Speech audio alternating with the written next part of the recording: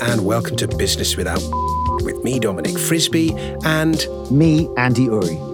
So Uri Clark is one of the few, if not the only, firm that specialises in both accountancy and law, and one of its partners is my co-host on this show, Andy Uri, the man whose voice you just heard there. And Andy believes the firm has so many interesting clients doing many, many wonderful and interesting things in the world of commerce. And Andy was determined to bring their stories to a wider audience. And his means to do that is this podcast. So Andy, tell us, who have we got on the show today? Thank you, Dominic. Illustrious introduction as ever. And today we're honoured with Robert Wesson, who has done many things in his life, lived in several different countries, Australia, UK and Thailand. He's now an entrepreneur in his own right, building a business in the world of, international support for businesses in terms of e-banking and financial services. There's a big problem, if you're not aware of it, that getting bank accounts, particularly for foreign-owned companies in the UK, has been incredibly difficult. And thanks to people like Robert, it's getting easier. And you know, he's also worked for a lot of the big players out there. PwCs and the likes on sort of short-term contracts. He's an FX trader and a keen sportsman, amongst other things in his life. That's a vague summary. Is it accurate at all, Robert? I guess. Yes, just about. Thank you very much for the kind words. Yeah, it sums me up nicely. And right now you're launching a new business, really. Very much focused on assisting international business. Is that right? Yes, as you alluded to in your introduction, it's for listeners that aren't aware. Then, as Andy said, it's a huge problem really for UK businesses that are perhaps newly incorporated, that are owned by overseas entities or overseas individuals. The appetite for traditional banks to open up an account, a business account for those businesses is pretty limited at the moment. So we've been trying to fill that gap in the market for a number of years and have launched a new brand very recently, which is very much focused on the FDI market and trying to help those businesses that perhaps don't have the largest UK footprint to obtain business accounts that will enable them to get up and running and starting to get their wheels turning in the UK. And the major challenge, I mean, I've been dealing with this for years as well, and it would surprise people to learn that, even a company from somewhere like Australia, somewhere where it isn't sort of regarded as a hotspot, particularly for crime, although perhaps it should be, but that a large, $200 million, a very established Australian business will amazingly struggle to, up until the last couple of years, and people like you helping, they would probably reach a wall and may spend months and months just not understanding why they couldn't open a bank account. I mean, from your knowledge now, having been dealing with this a lot, do you think that was fair in any regard, or? Well, it depends which side of the fence you sit on. I mean, just to give a sort of quick synopsis and why I feel that there has been this issue, a lot of it comes down to appetite from the banks. It comes down to legacy fines around money laundering. I mean, even today, I received information from the bank shall remain nameless, but a large Scandinavian bank that's emailing almost all of its clients, backdating some FX charges for the last 2 years and stating that they have overcharged, which obviously is not great news. And there's been a huge issue with, obviously recently as well, money laundering fines. It's quite well publicized.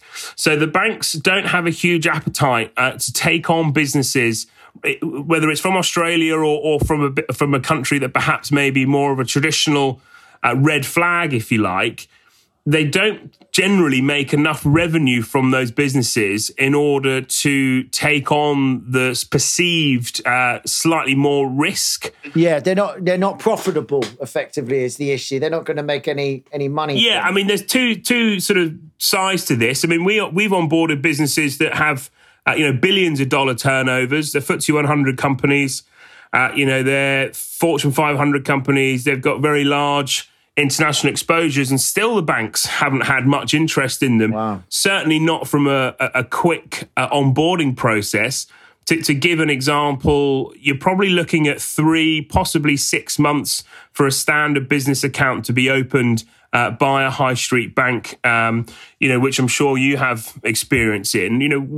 We've done it in a day. Wow. Just again, for clarification, there does need to be a slight distinction. We aren't selling or operating traditional bank accounts. These are e-money accounts, and they do come under the e-money license, which is, for people listening, would understand Revolut, TransferWise, Monzo, businesses like that. So it's a different type of technology, but it still enables the client to have an operational bank account, which is ring-fenced and comes with all the security that you would need. So yes, there is a slight difference in the product, but ultimately, if the business is not going to be taking out large loans or getting involved in products with the banks that generate interest, really there's not a huge revenue stream there for the banks. So if the bank's having to do extra KYC on the overseas entity, obviously running extra money laundering checks, the UK client doesn't have a UK footprint yet, etc., etc., it all adds up. And if the banks aren't making much revenue from it and there's a larger compliance risk, then you can slightly understand why perhaps their appetite has waned somewhat. And this gets to sort of the core of the question, isn't it? And I think maybe this is a subject that you've been spending some time looking at, and actually coming from a position of an FX trader. It's an interesting perspective to come from. Because what is a bank? What do we need from the bank anymore? This is, underneath it, I understand the bank struggle because people aren't really coming to the banks to borrow money, frankly, because the banks aren't very good at lending it anymore. My old man used to always say to me, the first thing you would do when you got a client, 50 years ago, is you'd walk him down to the bank manager, and then you'd say hello to the bank manager, and they'd give him a bank account, and they'd give him some debt and whatever, and it was all on trust. So, I mean, to you, when you try and peer into the future, what do you think the banks of the future are, and where does this leave the big players as they sit now? Well, I think a lot of people do now have different relationships for different areas of what they need from a finance perspective.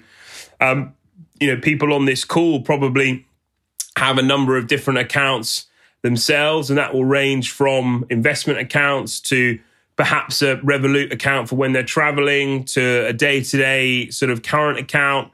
I think the more that there's probably more options, I suppose, is probably a good way of putting it. And I think people won't just be as loyal to their traditional bank provider as they were in the past. The future very much is going to be around, obviously, service, pricing, appetite. It's not a one-size-fits-all type scenario anymore, I don't think.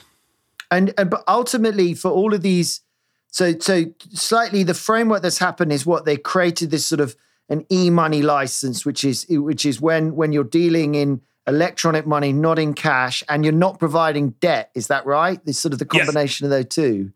Okay. Yeah, correct. Yeah. So, I mean, people that have e-money license may have different facets to their business, which enables them to run loaning products and interest and what have you. But your bog standard e-money account will be, as you say, no cash, all electronic transfer.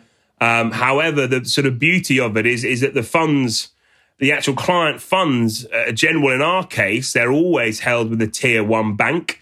In the UK, we hold funds with Barclays, which means that the client is still getting the ring-fenced security of the larger bank, which obviously sits very well with people. But then they are getting the culture and the service and the more agile approach to things, which is driven via companies such as Axiom and my businesses in the past. Yeah, okay. But how does that relationship work with the bank from your perspective? Do you end up, the bank regards you as what, a sort of are you white labeling some of their services, or it's more that it's the physical nature and some of the underlying compliance that you can umbrella, basically sit under the umbrella of? Yeah, it's a white label.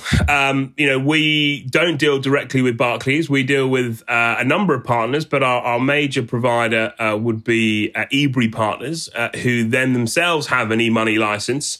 Indeed, recently they were bought 50.1% shares for £350 million by Santander. They've got 23 offices around the world, probably bordering on tens of thousands of clients. They'll transact billions of FX a week, which obviously all the major banks want to leverage. So how the relationships work is that eBri provide a white label solution, which Axiom has benefited from, but we get to set our own business path, obviously utilizing the products that we feel are most appropriate for our clients. And we were the first really business to start using this e-money account for the larger corporates, certainly the top end of the SMEs, pushing on towards the larger corporates, whilst utilizing the compliance reach of our partners, such as eBri, which enabled us to be able to onboard businesses from outside of Europe and onboard with a slightly more acute appetite, if you like, for this type of revenue. Now, the bank's involvement in that is obviously they wish to have the relationship with eBri because of the relationship that they have worldwide. So they still profit from this because of the balances that eBri hold. They'll probably take one or two ticks from the FX trades, et cetera, et cetera. So I suppose it's a way of Barclays still profiting from this type of business without actually getting their hands dirty. Yeah. I think a key thing to understand is that the UK is, I think, the easiest place in the world to open a company. I mean, arguably New Zealand might be quicker or something, but, you can open a UK company in an hour or two. Everyone could be called Mickey and Minnie Mouse. You could make everything up and you could have a verified, nice, tidy, limited company entity. Now, if you try and do that process in a lot of countries, you're talking months of work to get a company set up. So what happens with that is it pushes the problem onto the banks, really. So I think where the banks have then got stuck, in my mind, is they're so big, they're no longer able to make rational decisions. It's all process-based decisions. The moment you try and shoehorn, I don't know, I haven't been through your compliance, but I imagine it has some similarity to our compliance, which is still quite human-based in terms of, what do I think of this person? I've been to their offices, or, are they passing a sniff test to me? Can they produce their ID in a timely manner? How do they react to certain questions? I as an accountant have to understand how they make money in quite a detailed manner. So all of that sort of gives me a very privileged position. And I imagine in some ways, Rob, you can take a similar approach, can't you? To say, well, let's just get our head around what these people are and what they're doing. Yeah, very much so. I think our compliance appetite is how we win a lot of business. But, to be clear, our partners are FCA registered. A question I get asked every day is how can you do this and the banks can't do this? That's actually the wrong question. The banks can do it. They just choose not to. So We are not cutting corners. We don't, try and get around any of the AML or KYC regulations. What we do is take time to understand that business, and pretty much exactly what you just said. There will be a team of individuals that will look after one account, and they will get to know the business. They will understand it. They will do the KYC checks on the overseas entity. That's actually quite a big difference, is that most of the UK banks won't do KYC on the overseas entity. So a pretty standard example would be parent company in North America setting up a subsidiary in the UK with no UK directors, no UK boots on the ground, obviously no UK footprint. Everything's North American based. So the banks will just say, well, we can't give you an account because you have no local presence. And then the company will obviously say, well, we can't have a local presence, so we've got a bank account. So that there is that sort of catch-22 situation. So what we've decided to do, what our partners have, is actually say, no, we will do the KYC on the parent company and we will do the checks on the overseas directors and CEO and what have you, which is a little bit more expensive. But we have an appetite for that because we still generate revenue from the foreign currency trades that naturally flow through the account. Whereas the banks would just have, as you say, a blanket, one-size-fits-all type approach, which obviously doesn't provide the flexibility for individual members of staff in that compliance team, generally speaking, to be able to do the sniff test, as you say. They're not allowed to have their own opinions, essentially. It's weird in a weird way that it's happening at the moment with coronavirus too. There's this sort of irony that you become global initially and you kind of are really global and people everywhere. But as you get bigger, you then hit compliance and compliance is very local. So the thing almost gets split back down into sort of, regulated areas. So, I mean, I struggle to think of big companies that do act or can act globally. I mean, maybe it's a stupid question. I'm just sort of... No, I mean, I'll talk from sort of more recent personal experience is around, we're very big on remote setup. Borders aren't barriers. Coronavirus, we're in the midst of that. Let's use that as an example. A phone call this afternoon from a lawyer contact of ours that says they've got a large UK company that is doing a deal with the Mexican government, amongst other governments around the world, that want to obviously import masks and equipment that can be used to prevent the spread of the coronavirus. These accounts need to be set up very quickly. We can provide Mexican peso accounts in the space of, say 20 minutes once the client is onboarded. So the client at the moment is a UK-based entity, doesn't have any relationships in Mexico whatsoever, and obviously no bank accounts over there. What we can do is once the UK company becomes a client of ours, we can give them a Mexican peso account, which is fully remote, so there doesn't have to be any presence in that country whatsoever. And the Mexican government can deposit pesos into that account, and then the UK business can then use those funds as they wish, but you presume that they will transfer the pesos into pounds. Now, that can all happen from the CEO or the CFO's desk in London. And I believe that we can now collect locally in about 30 different countries without having to have any presence there. So what the e-money license enables you to do is to become international because you sit under this one license still, and enable businesses to have a local account in that jurisdiction that you don't have to apply. I don't have to adhere to local compliance regulations, if that makes any sense. Yeah, it does. What I can't get my head around is why surely the banks are going to lose eventually, or are they not? They got so many customers, it doesn't matter to them. They're not bothered at the moment. I don't think they're not bothered. But you'd keep. What I can't get my head around is, if we were running this like a company, we would be basically saying no new sales. Do you know what I mean? In a way, you're saying, well, okay, 80% of business is probably going to be somewhat international in nature. We'll wait for it. I mean, having said that, at the moment when I deal with people, they still mentally want to ensure, most of them want both. They're an e-money possibly initially, or enable to them, as you say, when they're traveling or international movement of money. They recognize that banks are expensive for foreign exchange and pretty bad at it. But they still like this sort of the sense of stability or bricks and mortar in their head. But I'm not sure how long that continues. I agree. I think that, as I said earlier, the perfect sort of setup that we have, that you can walk into a boardroom in New York for a multinational business that turns over $1 billion, and they haven't heard who you are at all. They have no idea who Axiom are, but you're there because either the government or a law firm that they use has made the introduction. And you can stand in that boardroom and you can talk all you like about culture and products that you're bringing to the market and how you're going to help on service and pricing and all that sort of stuff. But the only reason that they'll give you the time of day will be because the funds are still held with a traditional bank. So they do get the comfort of that. They do get the security of having a Barclays Swift code and having a Barclays sort code.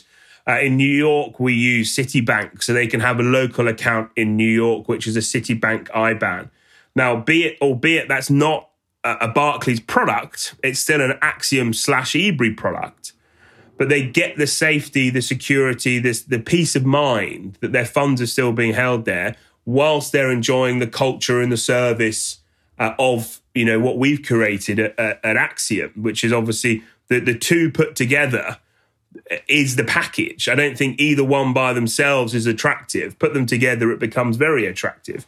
And just to quickly sort of a nod to your point around businesses that perhaps come to us first and then they open up a traditional bank account and we lose the business. A very high percentage of people say to me, Rob, really excited. Thanks for being, agile and quick in your operations. Just to let you know, in 6 months, when we've got a Barclays account, we're going to use them.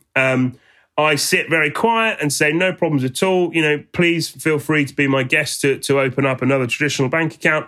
To our knowledge, we haven't lost a single client to that scenario. The reason being is that we would back ourselves very positively to not only have proved to the client that the service levels are far superior, but also the products that we offer and, of course, the pricing.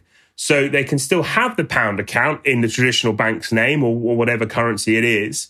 But they would generally stay with us because why, in our opinion, would you move unless we've given them a pretty good reason to do so, which would basically mean us dropping the ball, which at the moment, touch wood, we're not in the habit of doing. So it comes down to convenience, doesn't it? It comes down to what works and what you're used to. And I mean, I hear good things about the sort of platform and things that you have, but as a customer, if you have got e-money accounts in lots of countries, I assume I'm able to go to one place to manage and see all of this, am I? Yeah, absolutely. I mean, a big play for us at the moment is the larger firms that have lots of subsidiaries around the world that currently at the moment have zero visibility on their subsidiaries' cash flow, real-time cash management, what their real-time balances are.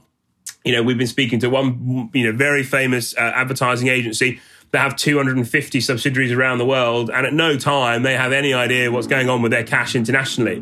What we've provided is a single login to their platform, which is 24/7, obviously, which will enable them to click on the individual subsidiary and see their live real-time cash balances, move it all around, trade FX, do what they need to do. And that's all from one singular login.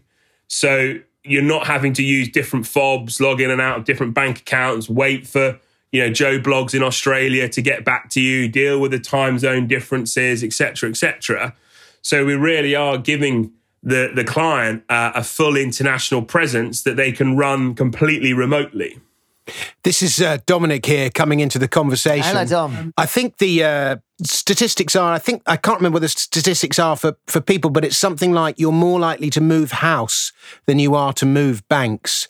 And presumably you're even less likely to move banks if the bank I don't even know if you describe yourself as a bank, the payments provider is providing a good service. That corporations are as unlikely to change as people are. Yeah, absolutely. We don't market ourselves as a bank. We're a payments provider. We'll probably be more in line with what we do. But the loyalty that we get from the services that we provide is obviously there for everyone to see. But Andy obviously kindly passed a couple of clients across to us, and one good example is an online fashion retailer that had real problems making payments in France because they needed to use a certain payment method which enabled them to pay their tax. And the banks weren't being very helpful. You don't fit into this box, so, we're not going to bother sort of attitude. Obviously, we've helped them with that, and it's been a benefit to that client.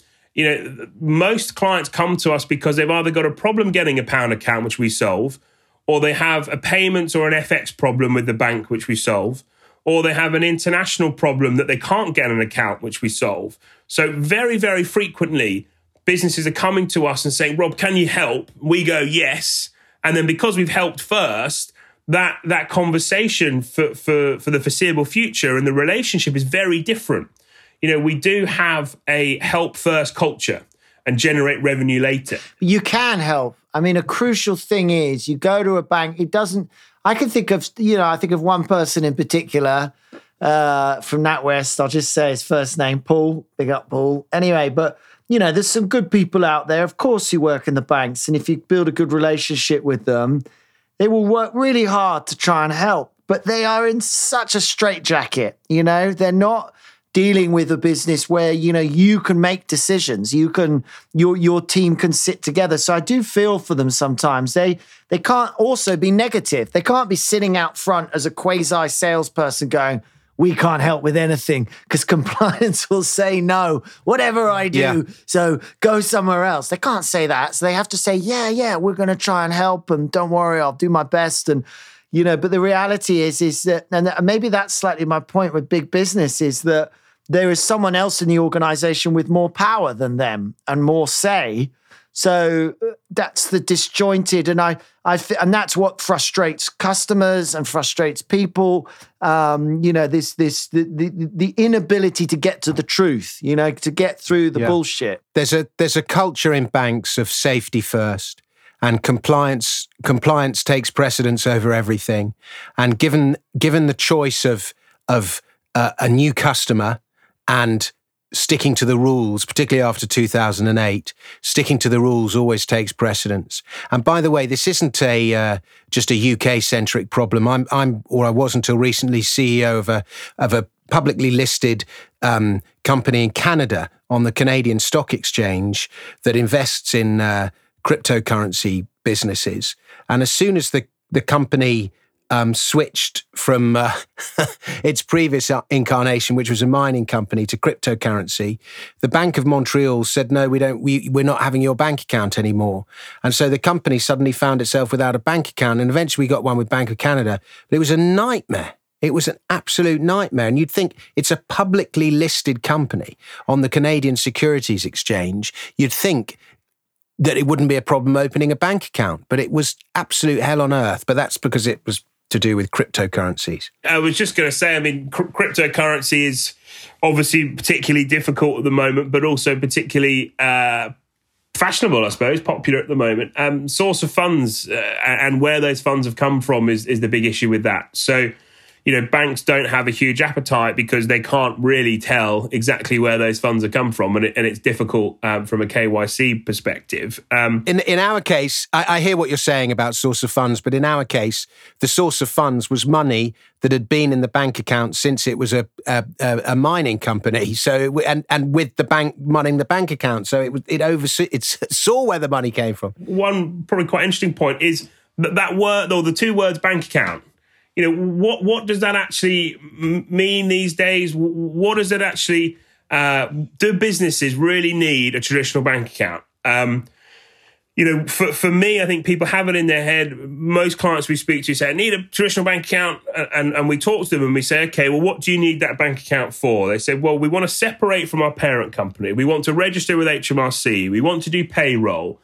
We want to be able to accept funds in from third parties, internationally and domestically. We want to be able to put these bank details on our invoicing so clients can pay into. We want the funds to be ring-fenced. We want the institution where we hold the funds to be, safe in inverted commas, or certainly as safe as it can be. We want the online platform to be accessible 24 hours a day. We want the online security to be as robust as it possibly can be. All of which e-money providers and especially us can provide. And I think when you break it down to people, especially people that are a little bit nervous about that license, e-money license, and you explain to them that really all they're getting is a unique coded set of numbers, which is the bank account in inverted commas and the sort code and the SWIFT code. And the SWIFT code is not unique; that's generic. But the sort code and the account number are unique. But what they're actually getting is a very, very sophisticated payments platform, which enables them to operate in hundreds of different jurisdictions and do exactly what they want, all from a remote location to touch their fingertips. And then they're probably not getting that with their normal bank account. So when you put that argument across to people, they generally go, oh, okay, I understand it a bit more now. perhaps we don't need to be so hell-bent on a traditional bank account. Was it difficult setting your business up in the first place? Was it from a regulatory and compliance point of view, as well as raising money, was it difficult getting things going in the first place? No, we're self-funded. It's the backstory is we're traders, FX traders. So spent a decade in the city, working for well-known UK brokerages that essentially looked after UK-based corporates that had an FX exposure. Not FX trading from a speculating point of view. It was FX deliverable. So you import laptops from China or what have you, and you have a big US dollar exposure. Rather than using the banks, you would come to us. I got fed up with the culture, fed up with just the general attitude, I suppose, within the FX industry and the city in general. And my business partner at Meridian, who I knew for a long time, had set up Meridian and had asked me to come on board. And we saw an opportunity really to have a lifestyle business, which was offering our existing clients a better price and us having a better life without a boss, really. And it was never meant to be anything more than that, really, until I stumbled across this issue with the bank accounts. Let me ask you a question. How much money do banks make through FX, and in particular through their lack of transparency over FX? In other words, people not realising quite what big spreads they're paying. Massive. Yeah, I mean, impossible for me to put a number on it, but general bank spreads would start about 2%, and that would range probably up to about 5%, depending on the currency. Clearly, the more exotic currencies would probably take the wider spreads. But if you're just providing, let's say that you are accepting dollars in and the bank just does the conversion into pounds on your behalf, generally speaking, they'll be taking a 2% spread on that. And how does that compare to what you charge? Well, we would generally be, well under that. We can go down to our average spread would be less than 0.5%. And that ranges from very large international FTSE 100 companies that, to be honest, probably know that they're not getting the best deal, but it doesn't come that high on their to-do list, if you like. A CFO probably isn't looking at that as a major point of concern, because it's not necessarily a cost that the CFO gets to see, as you said, in real time. So it's not like someone's giving them a bill at the end of the month and saying, by the way, your FX has cost you 100 grand this month. It's hidden in the rate, isn't it? So unless you're sort of made aware of it, then it's very difficult for the person to actually be realising what sort of rates they're being. I'm sure they make for exactly that reason, because it's not a cost that's actually accounted.